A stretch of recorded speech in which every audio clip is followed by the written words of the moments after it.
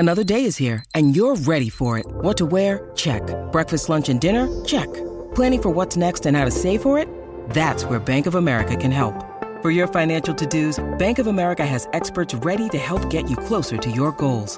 Get started at one of our local financial centers or 24/7 in our mobile banking app. Find a location near you at bankofamerica.com/talktous. What would you like the power to do? Mobile banking requires downloading the app and is only available for select devices. Message and data rates may apply. Bank of America N.A., member FDIC. Welcome back to Collector's Closet, presented by the Ohio Lottery. Let's discuss my newest prize possession, this new $10 scratch-off, the $500,000 Platinum Jackpot. The best method I've found so far to help it hold its value is to vacuum seal it. This thing cannot get scratched. What's that? Sorry, my producer's telling me the only way it could be worth up to $500,000 is if I do scratch it? Okay, well, in that case, definitely don't overprotect your $500,000 Platinum Jackpot scratch-offs. Play them. Lottery players are subject to Ohio laws and commission regulations. Play responsibly. Hi, I'm Avantika Chilkoti, host of The Modi Raj, a new podcast from The Economist. Narendra Modi has watched over a period of rapid growth in India, but he's also the frontman for a chauvinistic Hindu nationalism. Now, he's eyeing another term as Prime Minister. What will it mean for India and the world? I've been trying to get inside his head. Listen now to The Modi Raj from The Economist, wherever you get your podcasts.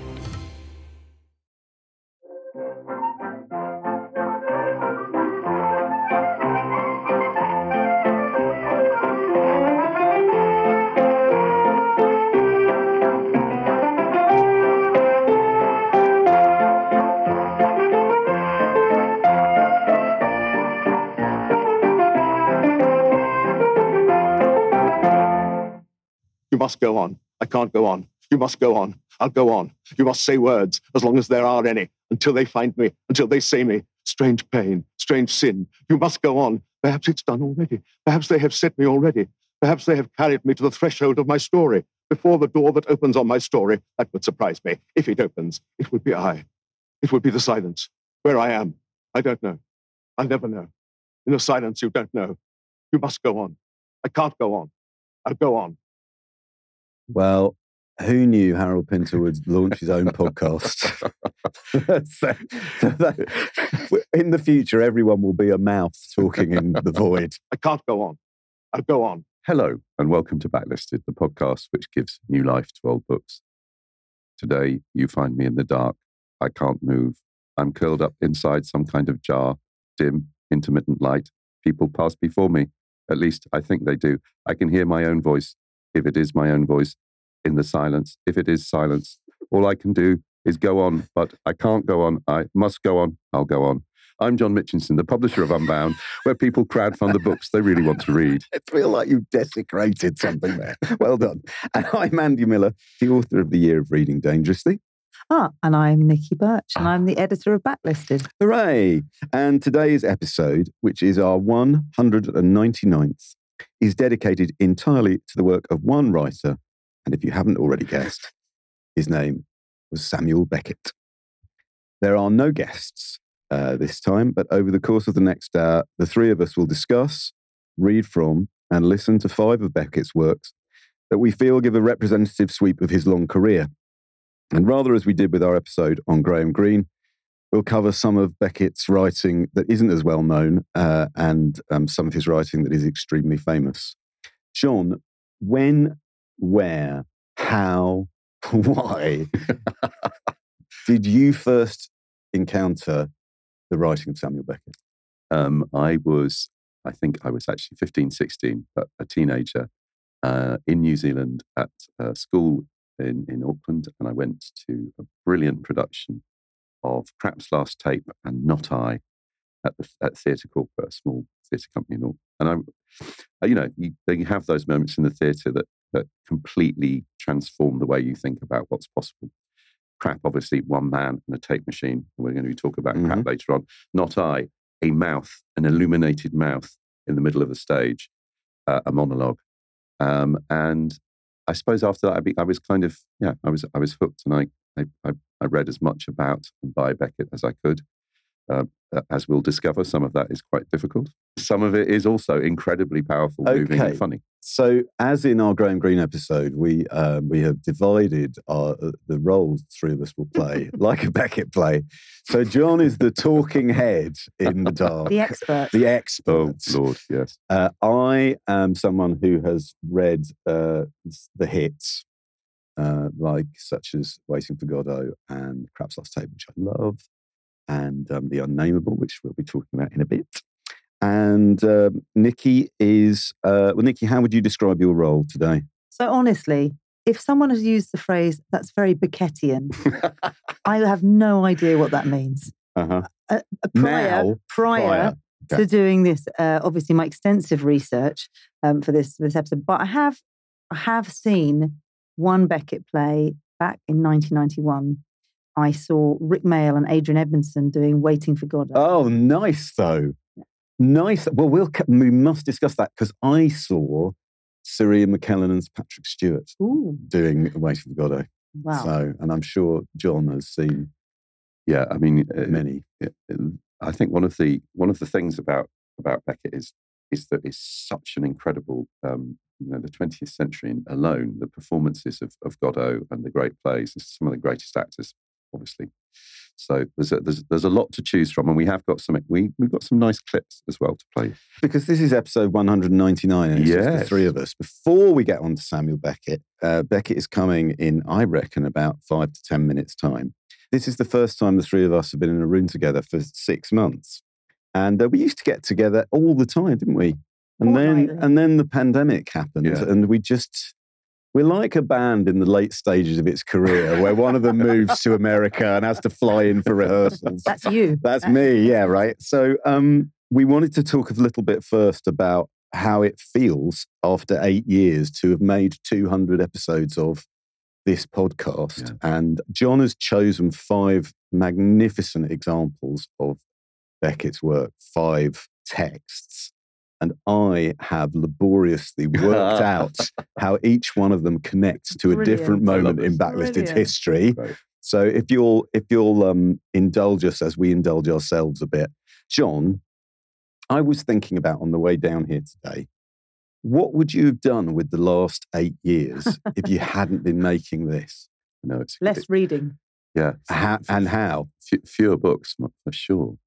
In fact, I genuinely think it's completely changed the way I look at the history of literature now.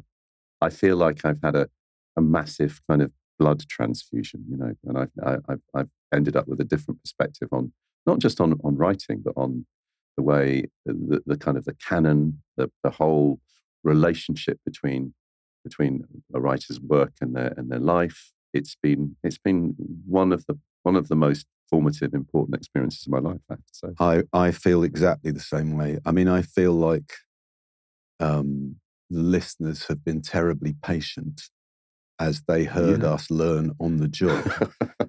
Not just how to make the shows, but actually, when I consider some of the subjects, authors or books that we've taken on, we had that kind of fearlessness that came from, we didn't know what we were doing. We didn't know what we were letting ourselves in for. The fact we feel confident enough to sit here and have a 3-way discussion of Samuel Beckett. Which I can't believe I'm involved in.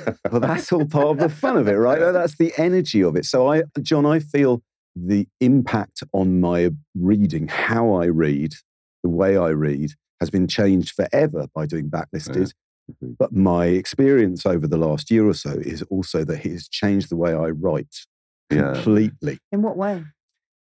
I feel the benefit of having read approximately 1,500 books in the time we've been doing this podcast.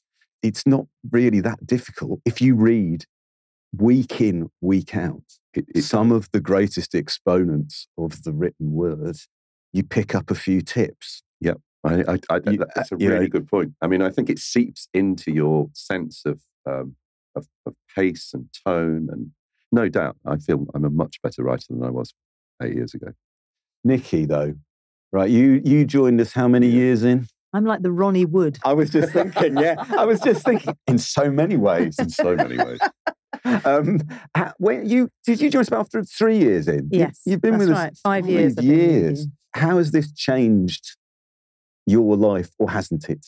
Oh, no, I think it has. Actually, my partner was laughing at me last week saying, I can't believe you're watching Crap's Last Take in the bath. I mean, Good. that's a transformation. No, but I mean, in all seriousness, I was a reader as a child and a teenager, and I stopped reading. Stopped not kind of completely, but nowhere near the amount that the amount of pleasure I get out of it now. So transformational in that, but also I now will approach books that I never would because I want to be part of the conversation on Backlisted. I also have very much you in my mind, Andy, which is finish the book. Sorry. No, but it really helps. And so sometimes it's a struggle, but I will always finish the book. And I really enjoy that. Do you know what I mean? I will plow through books that I find difficult. And I also, and I approach it. And I know sometimes I find it easier to listen because that's sometimes certain books are easier listening, but it's completely changed what I read, and it's completely changed my ability to talk about things. I wouldn't have had the confidence to talk about them either. That is really interesting. One of my one of the other things I feel that I have had confirmed by the experience of being involved with Backlisted is I can remember, I'm sure I've said this on the podcast before, but I can remember Salman Rushdie saying once, you have to get out of this trap of thinking the world is full of bad books that have been written to waste your time. It's just not true. That there are very few great books, and there are very few really bad books, and there are an awful lot of good books. Books that if you read them with an open mind, you'll take something away from. You know, and that is one of the beautiful things about this, isn't there? That there are books that you guys have talked about on this show, which maybe we'll come on to in a quiz later in this show to sort of showcase some of those old books, but that you have perhaps not always liked retrospectively, but you have found something in all of them so that has value. And you've been positive and really made people feel like this is the great thing about this book. Yeah. And I think it's the passion and energy and enthusiasm you both show for books. Well, John, appealing. I think one of the misconceptions about Backlisted is that we're here to sell books. I mean, we like selling books, especially through the bookshop.org, because that helps us keep going. And but we were doing an interview last week and we were talking about on that, weren't we, with Eric? We were saying on that, I know it's a good show when I get to the end and think, brilliant. People who hear this are going to read this book, not buy this book, read it, buy this book, read this book, you know? And I think that process of us, it's an amazing thing to have to get your thoughts into some kind of order and to communicate those, hopefully, kind of cogently. That's not how a lot of people read, It's not how I read. I used to do that, I suppose, when I was a student. But unless you're reviewing a book, you read and you go on to the next one. But what I've really welcomed is that added layer of trying to think about how you communicate what you've read, what the impact the book has had on you, why it might be of interest to other people. And I think that in a way, I almost feel that is habit forming. I read, as you say, differently, and I write differently. But I also think differently now. When I'm reading a book, I think I'm also at the same time wondering what I'm going to say about it. So, well, let's make 200 more of these. I suppose. Yeah, but we're never going to run out. I'll go on. I'll go on. I can't go on. I'll go on. No, but it is thanks to people listening, isn't it, that we've carried on, and therefore we've got this great benefit of being able to read and enjoy all these books. Amazing group of listeners. I love people listen to this. What? I thought this was just for fun. It's such a the Patreon community is just, they're incredible people. They're very, very. It's very reassuring. Very, very, very positive. Before we move on to the main event, then, I want you to think for a moment. I will go first to give you some thinking time. Which one book, doesn't have to be the subject of an episode, which one book that you wouldn't have read if it wasn't for doing this is the book you will take away? When you think about Backlisted, what is the book you think of? What's the book that springs to mind? Shall I go first? Go on. I don't think I would have read, I mean, there are books that I've enjoyed more, but I don't think I would have read Something Happened by Joseph Heller, which I can still feel the in the pit of my stomach, the excitement of thinking that book is still on the shelves of bookshops, as I said in the show at the time. And I can remember, I think you, John, reading something from it near the end of the recording, and there being an almost hysterical sense of how transgressive it was, how funny, how brilliant, and how alive, what an extraordinary thing a book is when it lifts up off the page like that. So I think Something Happened by Joseph Heller is probably mine, even though there are books that I like more, enjoyed more, got more out of intellect. I don't know. It's just that's the lightning struck for me there. It's a very tricky question, I have to say. I mean, there are so many that I could, off the top of my head. You've got to choose one. Yeah, I know you. I know I've got to choose one. I will choose one. I think. Was it lightning rods? It was lightning rods. No further questions. I think that now I've got to choose one, and I've got to make it. You know what? I think this is actually hilarious to watch. Huysmans. I think Arabur. I don't think I'd have ever read that book if we hadn't done it. And now it's a book that I think about. I'd probably think about that book once a week. Against Nature by Huysmans, and it was. That was a lovely episode. I mean, maybe there was a bit of that we were doing it in Shakespeare and Company in Paris, but I've read a lot. I've been turned on to lots of amazing women writers through Backlisted, Mm-hmm. but that one book. I mean, I can remember reading it and thinking, I can't believe I've not. Not only have I not read it, but I didn't know it was this good and this transgressive and this odd and mad. Nikki, I have got two. Sorry. Well, go on. Okay, because they both relate to me. They're ones I think about a lot. Maybe again, not the best books of the ones, but I work at the BBC, and so the Human Voices one. By Penelope Fitzgerald. Very good. Which is all about the BBC during the war. I think about that a lot when I'm at work. Does it still seem, in what way? Do you go to work and think the sort of fictional characters flit along the corridors? I think about mostly them sleeping there during the bombing raids. And that's sort of, I kind of think, what was that like? And I just imagine, and one of the characters dies in a bomb, round the corner, and I can picture the street where it happened, and it just feels very kind of connected to me. And then the second one, which also feels connected to me, is Full Tilt by Dervla Murphy, which is the cycling one. Interesting, right? Okay, because I cycle quite a lot, but also the fact that she was just such this incredible machine, and she just was an absolute legend. And I think about how she managed that, and I sort of aspire to be a small amount of a cycling legend as she is. I aspire to her method of having her phone on for, what was it, like on a Wednesday morning at 5 a.m. and that was it. Exactly. The rest of the time you couldn't get hold of her, which meant she could write instead. I don't think I would have read either of those books had it been not for Backlist. So that I think I'm more likely to pick up a book from the table at Waterstones. That would have been my kind of reading before Backlisted. And so now I'm, I feel like I've got to the point where I'm reading books that actually connect with me on a much greater level, thanks to you both. So, and the show. No, the show. That's great. So how we're going to run this is John has chosen 5 books, plays, novels, collections of short stories, texts by Samuel Beckett for us. And he's going to announce for us each one. And then I am going to offer my interpretation of why he has chosen that book in relation to the history of Backlisted.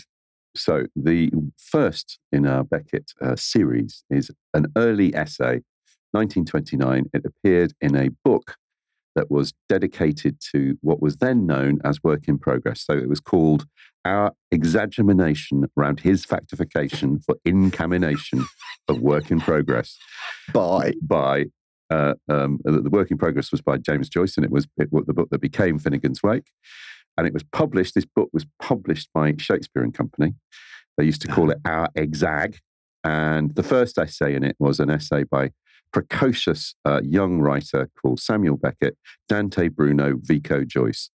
Right. Now, you've already mentioned one way that ties in back into Backlist, which is called Shakespeare and Company, bookshop in Paris. But also, I would go so far as to suggest, John, that you chose that because on episodes 3 and 4 of Backlisted, in the now defunct What I've Been Reading This Week slots, 8 years ago, I was reading, about now in fact, I was reading Finnegan's Wake. You were. Yeah, all how many pages it is. But you can hear me, you can go back into the archive at backlisted.fm and hear me talking about the experience of both reading and finishing Finnegan's Wake in episodes 3 and 4, devoted to David Nobbs and Nancy Mitford, respectively.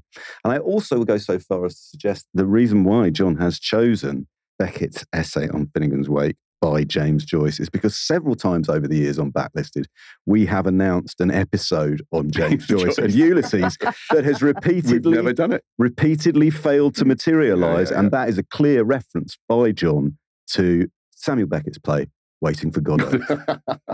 Very good, Andy. Very good, Andy. That's gold star there. I think that's brilliant. So the reason I chose it is that the one thing I guess that people, if they know anything about Beckett, is that he worked as Joyce's secretary. He went to Paris.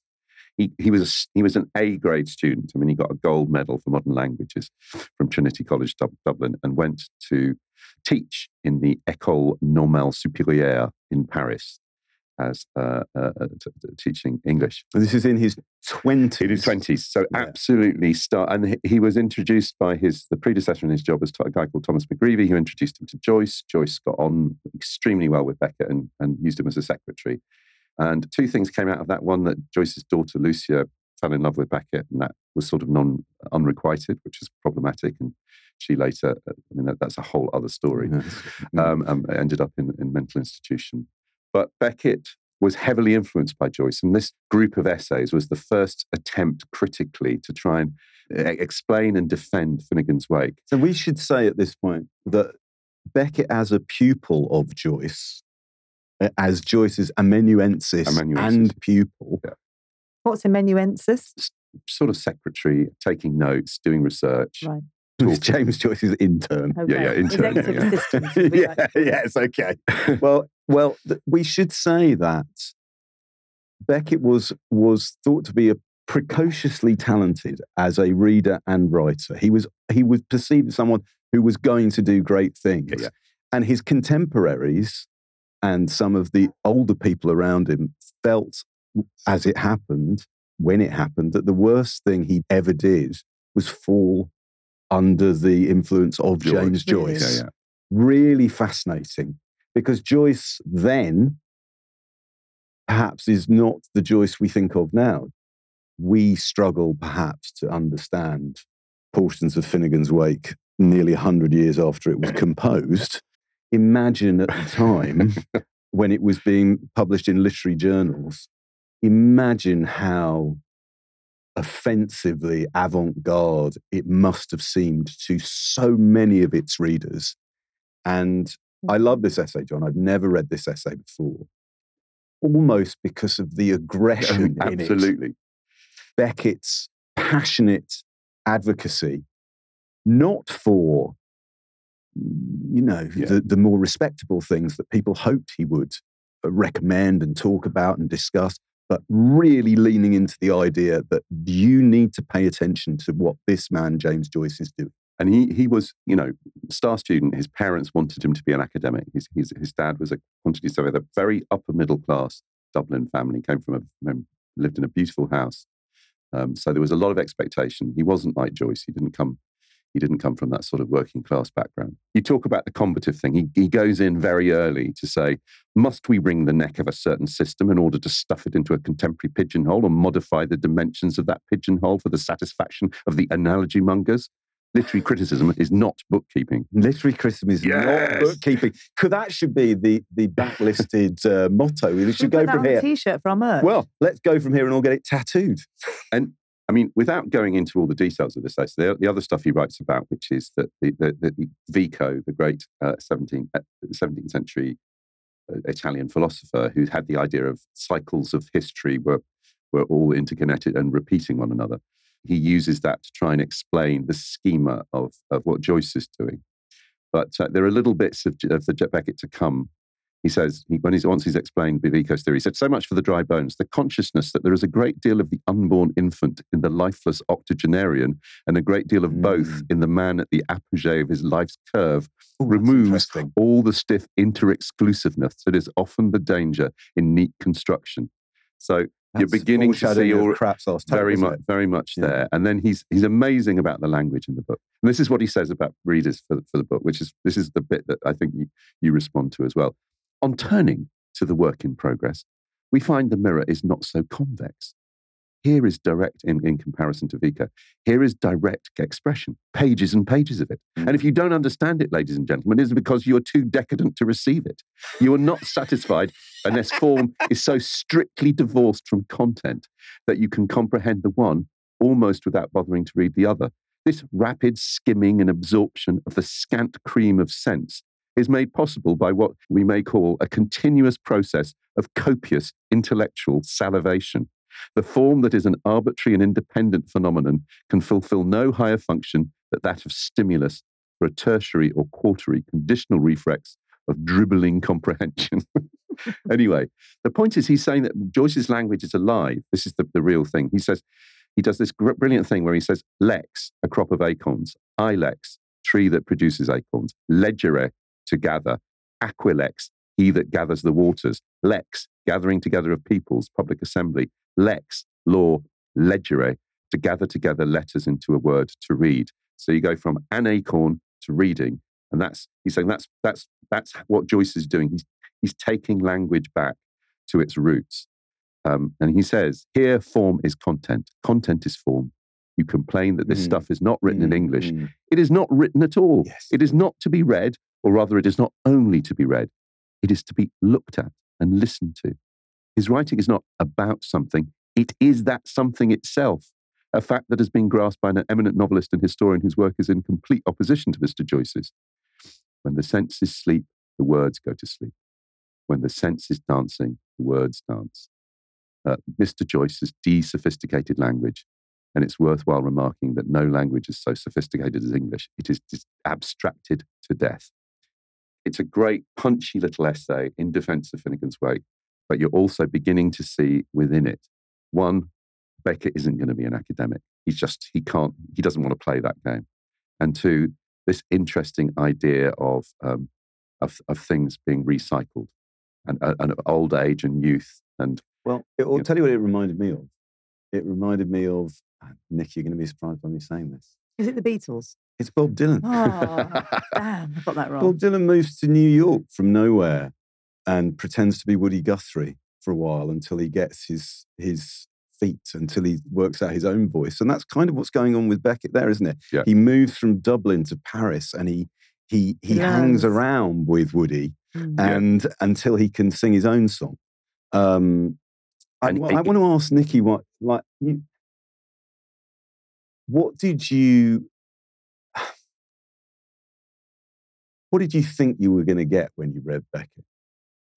Well, having been to see Waiting for Godot, I did have a sense of, and I remember quite clearly, probably like many people who go and see Waiting for Godot with no real kind of understanding of what Beckett's like, thinking, when's stuff going to happen? You know?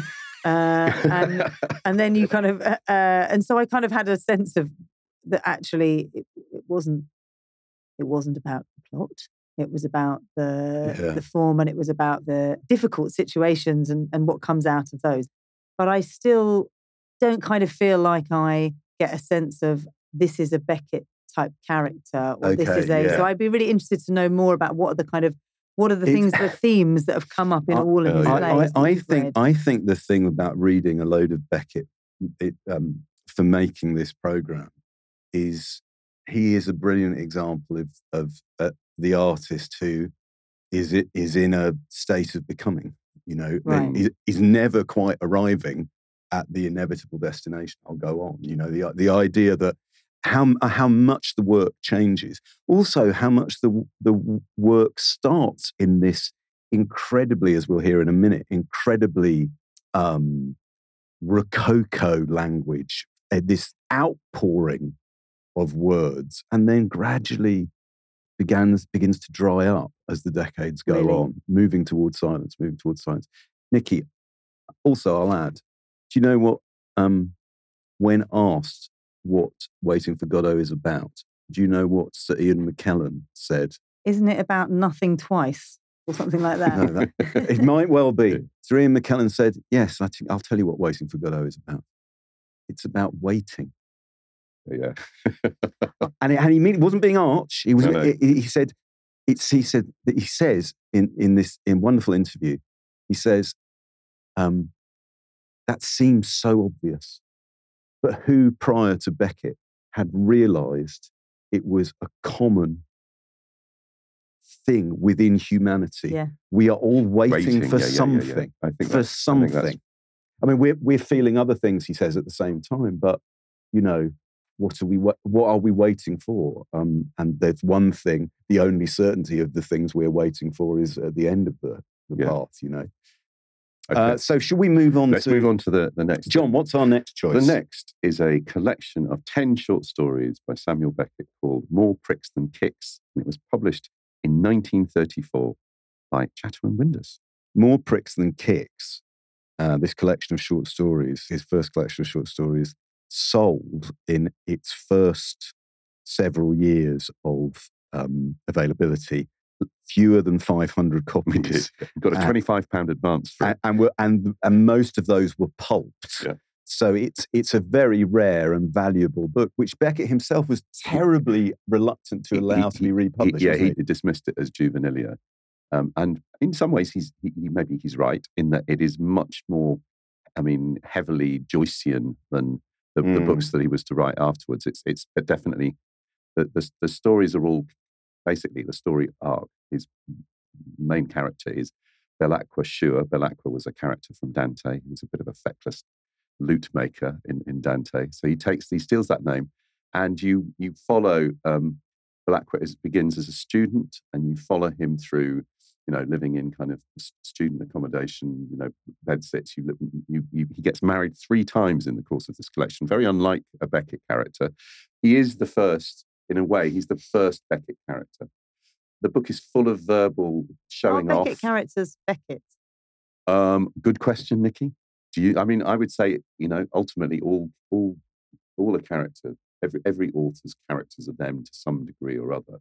But do they resemble him? Some more than others. We're going to go to Belacqua might, maybe it is, maybe. In this one, he upset many family members. He did. Really? Because he, whether it's the classic literary thing. Beckett, a man who wrote a play called Not I. Yeah. Or Rambo's I Is Another. And the idea that it is you and it isn't you, and yet at the same time, that's fine as an artist. And yet your family members can still be very disgruntled and upset that when you've they used recognise them themselves or things they'd written without their permission. It's all very well to go, I'm an artist, but you didn't ask me. It's very smart alecky. I know you're going to read a great bit from the first story. The bit that everybody remembers is that there's a scene where a lobster is cooked in the end of Dante and the Lobster, and the line, which is a kind of, what do they call it, foreshadowing line. She lifted the lobster clear of the table. It had about 30 seconds to live. Well, thought Belacqua, it's a quick death, God help us. It is not. That's a very famous line. Still a great line. So before we hear from our own Billy Whitelaw, Ms. Nikki Birch, who will be performing a short extract from the first story in More Pricks Than Kicks, I have to reveal now, John, would I be right in thinking that the reason why you selected More Pricks Than Kicks is it is a reference to the 1986 LP by Nick Cave and the Bad Seeds, Kicking Against the Pricks, because that LP contains a cover of By the Time I Get to Phoenix, which is, of course, a song written by Jimmy Webb, whose autobiography I recommended on episode 49, backlisted on Look at Me, by Anita Bruckner. And also, of course, a link to Nina Simone's Gun by Warren Ellis, which we also talked about on episode 152, which was about Deadwood by Pete Dexter. That was a good book, by the way. That was a great book. Yeah. Did you enjoy these stories? Enjoyment's probably the wrong word, isn't it? Well, I'm going to take the authorial, Beckett's authorial defence. Beckett thought it was juvenilia. I found some of it very funny. The bit Nikki is going to read, I found very funny. But I also found it a bit try-hard. Yeah. I mean, no, I know one shouldn't say that. It's about Samuel Beckett, but he would agree with that, I think. I think he would agree with that. I think it's curiously something slightly heartless about the stories. Yes. People don't read them anymore. And I think it's, if you want to kind of understand where the later stuff comes from, you can see, you wouldn't read this, indeed many people didn't, you wouldn't think this guy's going to write Waiting for Godot one day. Well, Nikki is about to read a short section from the first story in the collection, which is called Dante and the Lobster. And this is Samuel Beckett's account of making lunch. Lunch, to come off at all, was a very nice affair. If his lunch was to be enjoyable, and it could be very enjoyable indeed, he must be left in absolute tranquillity to prepare it. But if he were disturbed now, if some brisk tattler were to come bouncing in now, big with a big idea or a petition, he might just as well not eat at all. For the food would turn to bitterness on his palate, or worse again, taste of nothing. He must be left strictly alone. He must have complete quiet and privacy to prepare the food for his lunch. The first thing to do was to lock the door. Now nobody could come at him. He deployed an old herald and smoothed it out on the table. The rather handsome face of McCabe, the assassin, stared up at him. Then he lit the gas ring and unhooked the square, flat toaster, asbestos grill, from its nails and set it precisely on the flame. He found he had to lower the flame. Toast must not on any account be done too rapidly. We all agree with that. For bread to be toasted as ought, through and through. It's relatable. It must be done on a mild, steady flame. Otherwise, you only charred the outsides and left the pith as sodden as before. If there was one thing he abominated more than another, it was to feel his teeth meet in a bathos of pith and dough. And it was so easy to do the thing properly. So he thought, having regulated the flow and adjusted the grill, by the time I have the bread cut, that it will be just right. Now the long barrel loaf came out of its biscuit tin and had its end evened off on the face of McCabe. 2 inexorable drives with the bread saw and a pair of neat rounds of raw bread. The main elements of his meal lay before him, awaiting his pleasure. The stump of the loaf went back into prison. The crumbs, as though there were no such thing as a sparrow in the wide world, were swept in a fever away, and the slices snatched up and carried to the grill. All these preliminaries were very hasty and impersonal. It was now that real skill began to be required. It was at this point that the average person began to make a hash of the entire proceedings. He laid his cheek against the soft of the bread. It was spongy and warm, alive. But he would very soon take that plush feel off it, by God, but he would very quickly take that fat white look off his face. He lowered the gas a suspicion and plapped one flabby slab plump down on the glowing fabric, but very pat and precise, so that the whole resembled the Japanese flag. Then on top, there not being room for the two do evenly side by side, and if you did not do them evenly, you might just as well save yourself the trouble of doing them at all, the other round was set to warm. When the first candidate was done, which was only when it was black through and through, it changed places with its comrade, so that now it in its turn lay on the top, done to a dead end, black and smoking, waiting till as much could be said of the other. Oh my God! Nicky Birch, brilliant. Oh my God! Billy Whitelaw would be absolutely incredible. Standing aside for that. Incredible. Amazing. Wow. Hey, Nikki. When we asked you to do this 5 years ago, I don't think this was on the job description, was it? And do you know what? I have to say, that was a really good passage, wasn't it? It is very funny. This is, I mean, it's that. Yeah. I have to say, Dante and the Lobster is a great story. I think it's a brilliant story. The bit that comes next about the gorgonzola cheese and the Savoy mustard. Yes, it's great. It's a book. It's one of the great sandwiches in literature. Sandwiches in literature. But also, you can hear, though, can't you, as well? That's precocious. The relish for the language. But it's slightly annoing. It's that kind it's showy of, look at me. Yeah, look at me do this. He throughout the book, he peppers it with, he's always showing, words that you haven't heard before. But he was in his 20s when he wrote it. So we'll move forward a bit now. Beckett has a difficult but good war. Yes. The Second World War. He is a member of the resistance. but he also heads to the south of France, to Roussillon, and spends most of the war there. But his war experiences inform what happens to his writing next. And John, I think you've chosen one of the more famous ones. But he focuses on his literary career.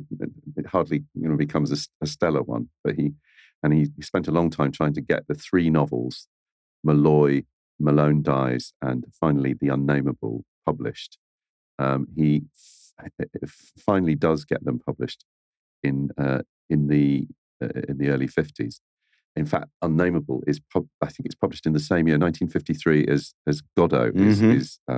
Not only that, within months. Yeah, and I think it sold about 500 copies. It wasn't a massive success. What it is seen as in Beckett's development is that the Beckett character, often alone, often in the dark, often with this existential battle of wanting to say something, but then not really wanting to say something, wanting to go on, but not wanting to go on.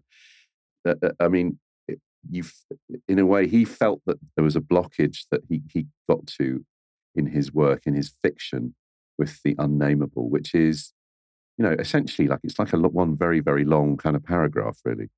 There's a brief introduction, and then you've got pages and pages of, and it is, you're not quite sure who the character is. Is it on, does it have a body? It seems to be curled up at one moment. It's in a jar. There's another character called Mahood, another character called, as always, Madeleine. He loves his M characters. He kind of seems to claim that maybe he was the author of Malone Dies and Malloy. It's like Nicky. It's like Russian dolls, or a box within a box within a box. Is this when he first started to be? Do you think his brilliance came out? Yes, for me, it's the breakthrough into using language in a new way. Famously, in 1946, he goes back to Dublin, and the story, which actually reappears. Is this when his mum is sick? His mum is sick, and his dad has died, and he has a sort of an experience on the end of Dun Laoghaire Pier. It turns out he wasn't really on Dun Laoghaire Pier. He was at home when he had this experience. But something strikes him that he's been going wrong in his work. He needs to sort of move beyond the Joycean showing off, and that's when he goes back to Paris and he starts to write in French. Right. Completely. So this has been written in French. So all 3 of these novels, in fact, pretty much all of his work from the late 40s onwards, was written first in French. And Godot famously. Not one of the ones, 2 of the next ones we're talking about, which is interesting. But this was definitely, and it's seen, and his English translation caused him great. He found it very difficult to translate this book into English. Well, I'm going to read a little bit of The Unnameable. Before I do that, I'm going to draw your attention to why I think John chose it in relation to Backlisted. The reason why John chose The Unnameable is in an act of charity to his friend and co-host Andy Miller, because it links to every single episode of Backlisted in which I introduce myself as the author of The Year of Reading Dangerously. Because I read this book as one of the 50 books that I read for The Year of Reading Dangerously. And in that book, I describe my unsuccessful first attempt, which is to try and read it on the page on a commuter train going in and out of London every day. It was I had to try and block out the rest of the carriage. So I used to listen to things like Metal Machine music on my iPod whilst reading Samuel Beckett in a bid to kind of just get white noise to have the space in my head to read the prose. And it wasn't very successful. I didn't really get it at all. And then I thought, okay, well, what I'll do is I'll get the audiobook and I'll listen to the audiobook. And what I decided I'd do, I'd try and listen to it in one go. Great. And this is me from The Year of Reading Dangerously, at the point at which I actually went and did this. It's so strange to read this on the page because I did actually go and do this anyway. On a Sunday morning before Christmas, I caught a train into town and took the bus to Primrose Hill. Climbing to the top, I could see the post office tower, the Snowdon Aviary, and a man shaking his fist at someone who was both much taller than him and invisible. It was still early. I planned to walk across the city, down the Euston Road, paying my respects at the Midnight Bell or a few pubs like it, because I just read 20,000 Streets under the sky, everyone, through the West End and along the river to Hammersmith or beyond. It was going to take me all day to say goodbye. For company, I had Samuel Beckett. On my iPod was an audiobook of The Unnameable, read by the actor Sean Barrett. The book ran just under 6 hours, long enough to carry me from Primrose Hill to Hammersmith. Perhaps it was cheating to listen to something the author intended to be read, but print on paper had not got me very far. I was going to try an alternative route. As I set off past the zoo and the roundhouse, along Camden High Street, past where all the record shops used to be, past the market and the Odeon Cinema on Parkway, Beckett's words murmured in my ear. They drifted around me, catching my attention, retreating, returning, insinuating themselves into my train of thought. I came here a lot once. We saw Blur at the Electric Ballroom. Compendium, the bookshop, was over there. Burroughs and Bukowski tapes, gone now. The Oxford Arms. That was where I saw Glenn Richardson perform his Todd Carty musical. Or was it an opera? On second thoughts, maybe that was the Hen and Chickens. It was all a long time ago. Some may complain that they cannot understand the unnameable, Beckett's publisher and champion John Calder has written. But they should ask themselves how well they understand not only their own lives, but what they see when they look out at the world, how they interpret what they see, little of which could be understood anyway, and especially how they think themselves, what makes them think, what they think about and why, and how they separate what they know from everyday events from what they know from dreams. As I walked from Camden onwards, letting the unnameable spool, I traversed not one but 3 places called London, the city I had lived in for so long, Patrick Hamilton's 20,000 Streets still humming in my mind, and this unreal city, shaped by memory and daydreams and Beckett's unravelling commentary. After a couple of miles, I had to sit down, not from fatigue, but because I was overwhelmed by what I was experiencing. In a pub I did not recognise, somewhere in limbo, I sat and nursed a pint and listened to this. I hope this preamble will soon come to an end and the statement begin that will dispose of me. Unfortunately, I am afraid, as always, of going on, for to go on means going from here, means finding me, losing me, vanishing and beginning again, a stranger first, then little by little the same as always in another place, where I shall say I have always been, of which I shall know nothing, being incapable of seeing, moving, thinking, speaking, but of which little by little, in spite of these handicaps, I shall begin to know something, just enough for it to turn out to be the same place as always, the same which seems made for me and does not want me, which I seem to want and do not want.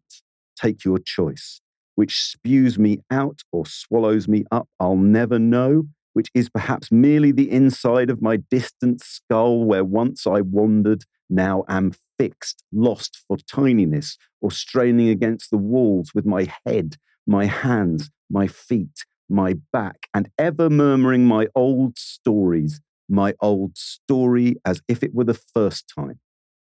So there is nothing to be afraid of. And yet I am afraid of what my words will do to me, to my refuge yet again. Is there really nothing new to try? Amazing. It is amazing. Brilliantly read as well, Andy. Beautiful. It's a very strange feeling. The context of that was really useful as well. Yeah, right. It's a really interesting, you know, the thing Calder says there, I remember when I was putting this chapter together, is that brilliant observation. Think to yourself, how well do you actually know the reality of what you perceive? And if you're not certain, what is contained in the uncertainty? That's sort of what he's writing about there, I think. I mean, it's the stripping away of everything, of plot, of agency, of other characters. You know, there is no narrative in this book. But what there is this extraordinary language. It's complete. And the bit of the Harold Pinter that you heard right at the beginning of the podcast was him. That was the very end of the novel, the famous "I'll go on." eBay Motors is here for the ride. With over 122 million parts, you can make sure your number one ride or die stays running smoothly. Brake kits, LED headlights, bumpers, whatever your baby needs, eBay Motors has it. And with eBay Guaranteed Fit, it's guaranteed to fit your ride the first time, every time. Plus, at these prices, you're burning rubber, not cash. Keep your ride or die alive at ebaymotors.com. Eligible items only. Exclusions apply.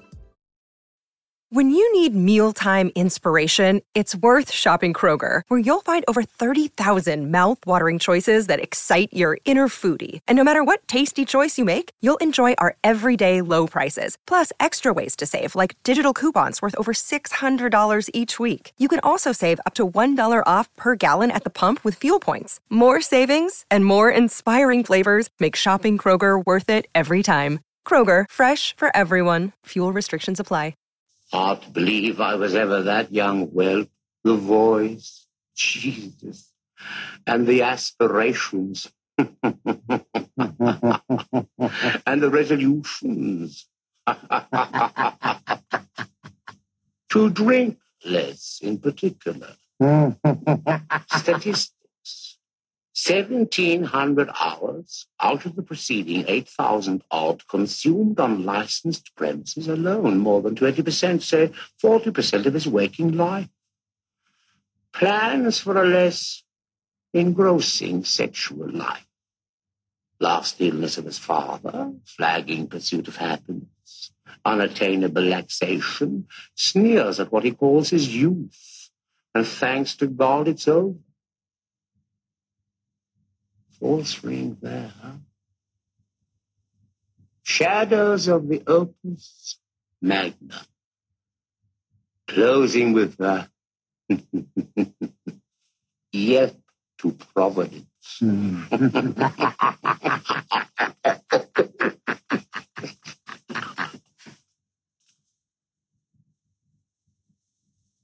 What remains of all that misery? A girl in a shabby green coat on a railway station platform? No? Okay, welcome back, everybody. Now, I don't know why John Mitchinson would choose for backlisted this episode a text in which an old man rakes through recordings from his past. I don't know what he was thinking, but that is an excerpt from Krapp's last tape by Samuel Beckett, performed by Patrick McGee, the actor for whom that piece was written. Yeah. It is my favourite thing by Beckett, Krapp's last tape. I'm so happy that you chose it, John. It is my favourite thing by Beckett, and I can prove I've got the 18-year-old undergraduate me. Incredible looking. Oh my goodness! Here is my essay, which is called "The Things to Say About Krapp's Last Tape." That's what I called it. And then underneath, you know what? And underneath, you should have taped this so we could play it back. I've got underneath. It says, "Literature is like phosphorus. It shines with its maximum brilliance when it attempts to die." Roland Barthes, Writing Degree 0, 1953. Which is like, that was the year not only was I obsessed with Beckett, that was the year I also read Roland Barthes for the first time. So, and what did your teacher say about this essay? Well, she said, "This is so embarrassing. This is embarrassing." Oh no, please! But since you asked, she said, "How could I impose a mark on such intelligent and artistic creativity? An A+ for what go down on the books. This is a delight to perceive," as the remark in the play goes. "I hope you'll manage such heights in the exam, John." Which, I don't know, I think I've got to tell listeners that John is hugging the tape player and crying while he listens to himself read that. I love the fact that you still have your English essay from... Oh, that's amazing. I want to... Come on, John, we'll each take turn. You go last. Yeah. But I want to start with Nikki now. I know you'd never seen this before. Yeah. And there are several incredible performances of Krapp's last tape available now on YouTube. If you want to see McGee, for whom it was written, perform it, there's a wonderful BBC production from the early 1970s. If you want to see the playwright Harold Pinter perform Perhaps Last Tape, very near the end of his life. That is very in a wheelchair, very moving, very moving, very powerful. And if you want to see John Hurt, the late John Hurt, filmed 2001. That's on YouTube, and that is the version I recommended to you because I think that's my favourite. What did you make of it? Yeah, I thought it was actually incredible. That was incredible, isn't it? As a premise, as well as it made me just think, fucking hell, he's a good actor. You know, that was like the first thing. Yes, that was a real. Oh no, he really can act. Yeah, but you, but no, but also just for those you, if anyone doesn't know it, if you were like me, a novice, the premise of an old man listening back is on his birthday. Listening back to to tapes that he's made, recordings of himself previously made on his birthday. Because like it feels like that, an annual thing that he does. He makes these tapes and looks back, and then he's making a new one. And every time he seems to sort of be more and more bitter, and he's listening back to these tapes. And sometimes he's listening back to tapes where he's listening back to old tapes. Yeah. And which is such a clever premise. And as a sort of podcast editor, I'm so interested in this because quite often you hear these brilliant podcasts where they're having to think about how you bring in tape, and how you bring in like they have to come up with formats and form where you're having to bring in old tape, and this is actually the sort of perfect example of one that he's done.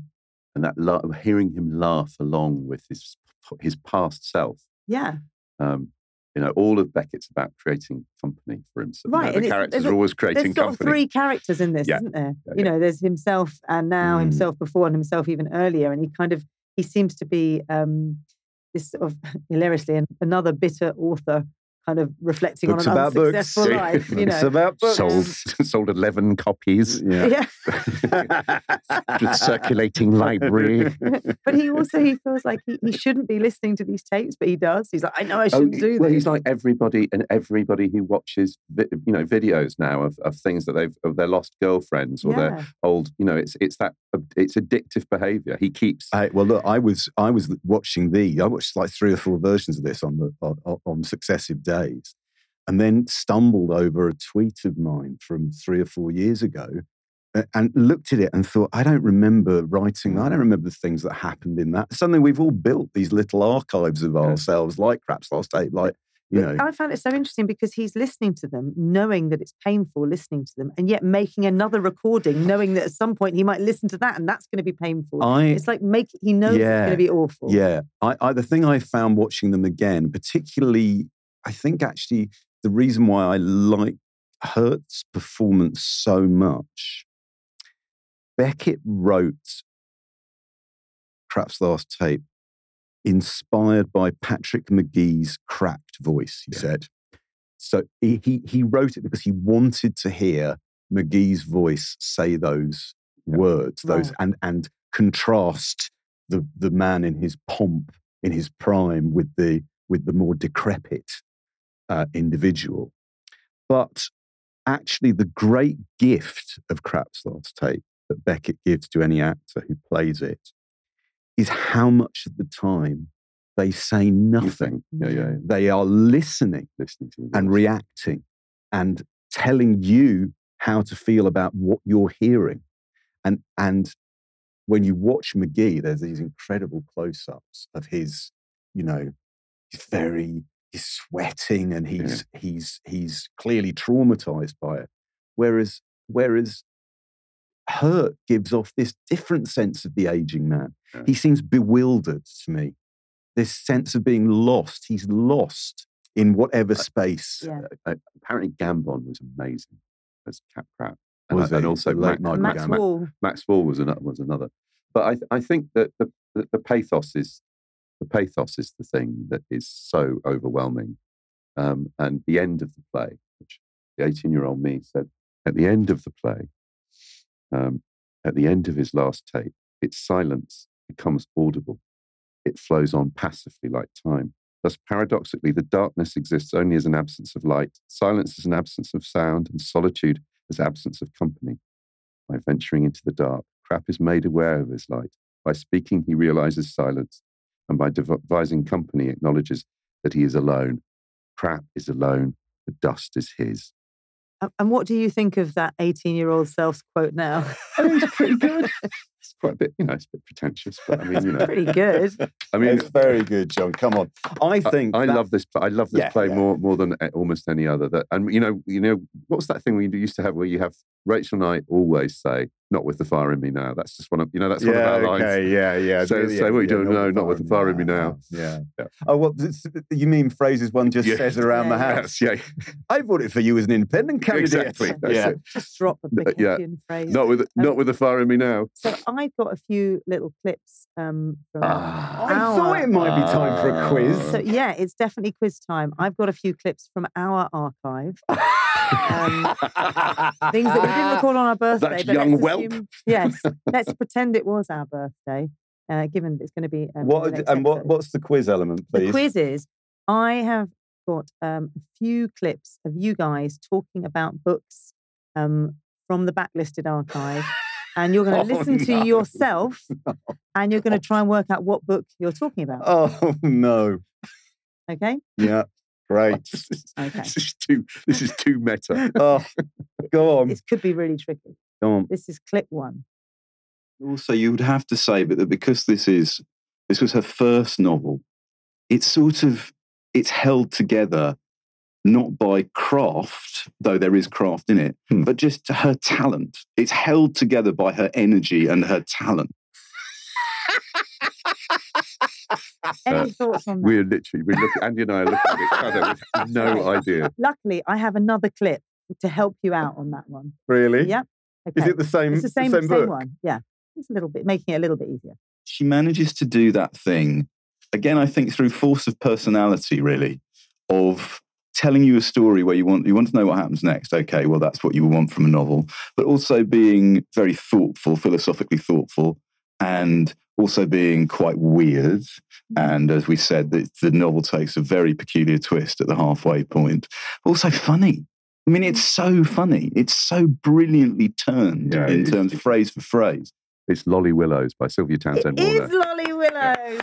Whoa, well thank you, Good. John. Well done. Save my Okay. blushes. Okay. Are you ready for question 2? Okay, go on. Douglas Adams' description of Woodhouse as pure word music. Mm-hmm. And at her best, you can feel her when she writes, getting into that kind of flow where the words are beginning to form this beautiful, light kind of andante of humour and intelligence kind of pushing the thing along. I'm like Patrick McGee sweating at this point. Traumatized by this. I'm going to say... Because we don't listen back to the show. Shall I play another one for that? Yeah, go on. She has a positive moral message to make about the value of sex and about the value of relationships and the importance of kindness and the importance of love in relationships. And that to be in her world is a very comforting and reassuring. She's a really good author to read at times of stress. The clue there is she's a really good author to read in times of stress. There was a really moving discussion that we had about this, about an author who can talk about sex, but also in times of stress. Elizabeth Jane Howard? No. With a Cambridge professor. Jilly Cooper. Yeah. It's Jilly Cooper. Of course it's Jilly Cooper. Okay. Pure word music. Well done, Andy Miller. Okay, one more. We always say this on Backlisted when it's true, and in this case it is true rather than the ecstatic truth, it's the actual truth. This isn't like any other book. No. Most books are like other books, but this one isn't. And that in itself is a reason for reading it. It's like a kind of trippy fairy tale. It's like a trippy fairy tale. Is it Vet's daughter, Barbara Cummings? No, it's not. I think is so brilliant. You've created a Beckettian loop, Nicky, where you've got me saying, we say this all the time on Backlist, this is a book that's not like other books. A phrase I've used over and over again. I haven't got another clip for that. But all I can say is, I'll give you a little clue. Sorry. It's one of John's best impressions. Oh, it's one of John's best impressions. Oh no! It's a book by a woman. It's not a book by a woman. I tell you what, that makes me think of. It makes me think of John's reading from Ulverton live on stage at End of the Road, good. Which was one of the most amazing things he's ever done. Is it trippy though? Trippy. Oh. So I'm going to tell you. Oh, go on. It's Werner Herzog. Oh no! I was End of the Road. I was just one. That was no! That was very close.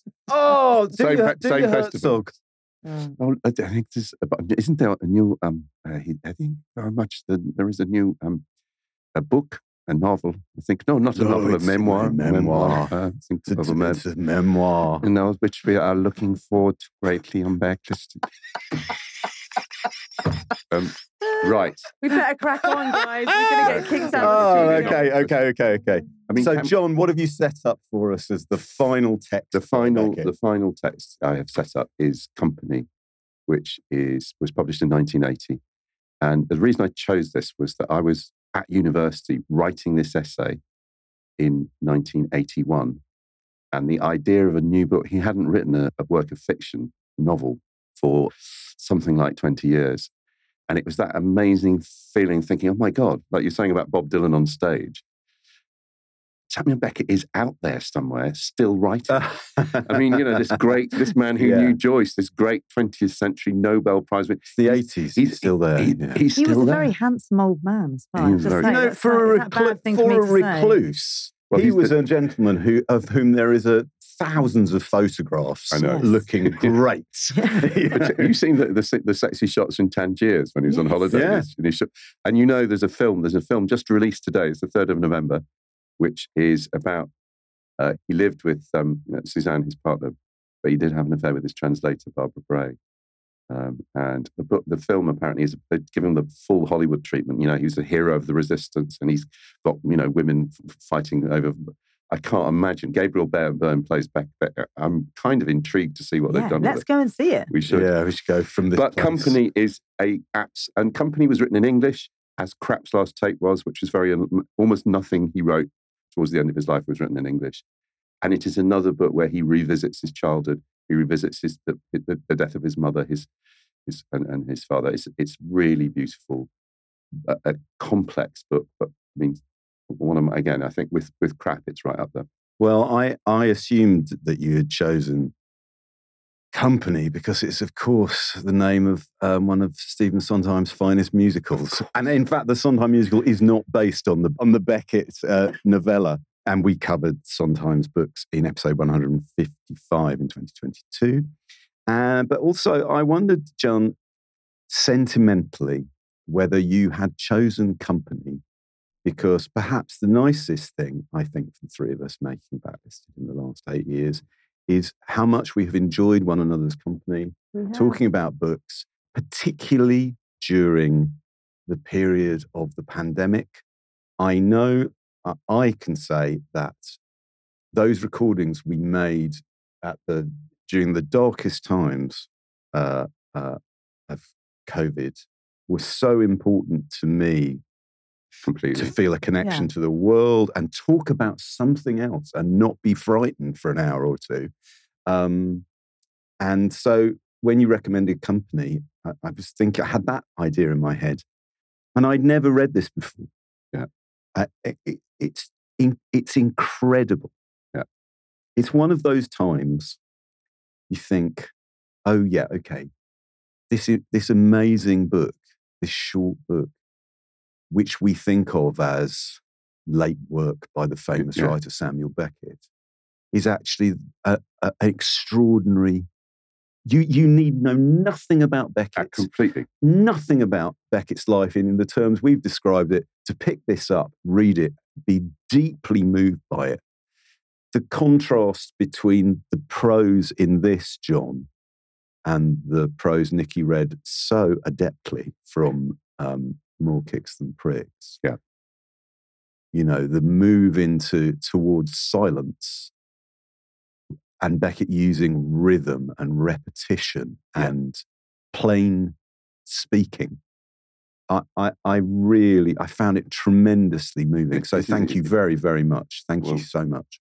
I'm pleased that there is just a note of lyricism, which I think kind of connects back to that lyricism that is in Crap as well. And I would say on the company thing, I think, Beckett is all about whatever else is left. We always create another. We always, whether it's a voice on a tape, or with our own voice or our memories, we have to, human beings cannot exist in a vacuum. And no writer has pursued that thought more kind of courageously and relentlessly than Beckett. But I think this is, of all the late Beckett works, this is the one I go back to. Do you want me to read a little bit? Yes, please. You take pity on a hedgehog out in the cold and put it in an old hat box with some worms. This box with the hog inside you then place in a disused hutch, wedging the door open for the poor creature to come out and go at will, to go in search of food and having eaten to regain the warmth and security of its box in the hutch. There then is the hedgehog in its box in the hutch, with enough worms to tide it over.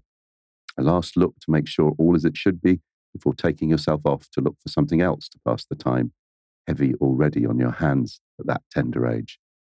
The glow at your good deed is slower than usual to cool and fade. You glowed readily in those days, but seldom for long. Hardly had the glow been kindled by some good deed on your part, or by some little triumph over your rivals, or by a word of praise from your parents or mentors, when it would begin to cool and fade, leaving you in a very short time as chill and dim as before, even in those days. But not this day. It was on an autumn afternoon you found the hedgehog and took pity on it in the way described, and you were still the better for it when your bedtime came. Kneeling at your bedside, you included in it the hedgehog in your detailed prayer to God to bless all you loved.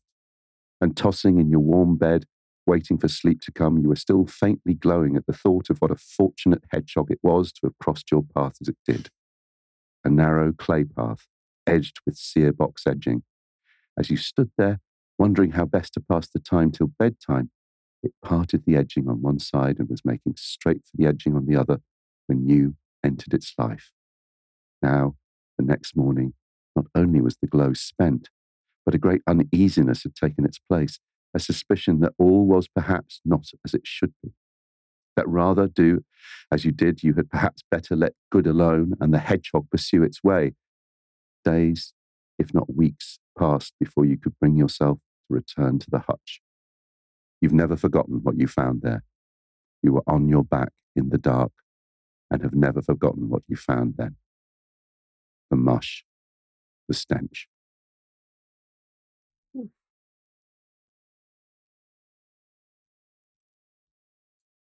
And now the tape has run out. We'd love to go on, but there is no more time.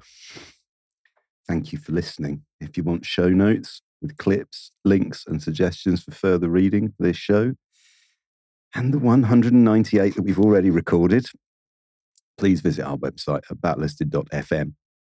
If you want to buy the books discussed, you can, of course, visit our shop at bookshop.org and choose Backlisted as your bookshop.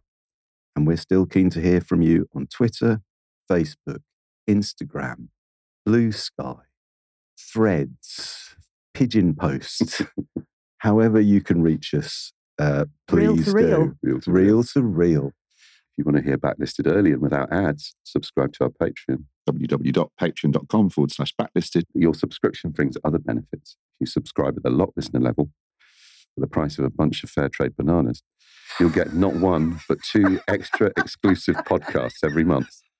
We call it Locklisted because it began in the Wen Lock Tavern just before lockdown, and it features the three of us talking and recommending the books, films and music we've enjoyed in the previous fortnight. For those of you who enjoy our What Have You Been Reading slot, that's where you'll now find it.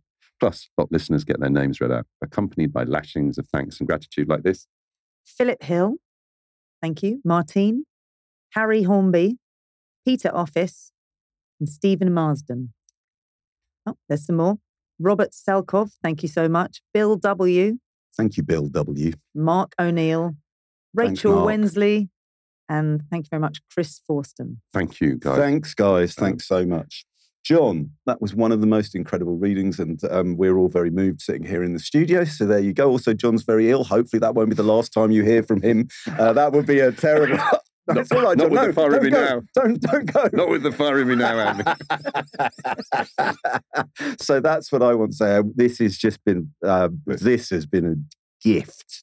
This whole podcast is a gift in our lives, and this show has been wonderful. Thank you so much, both of you. Nikki. I just want to thank you for introducing me to and making me kind of come on board, because I just wouldn't You were experience. really windy earlier, weren't you? But hasn't it been amazing? It's been fantastic. And I think, it's just that whole thing about enthusiasm brings people with you. And you've done that with me. So thank you so much.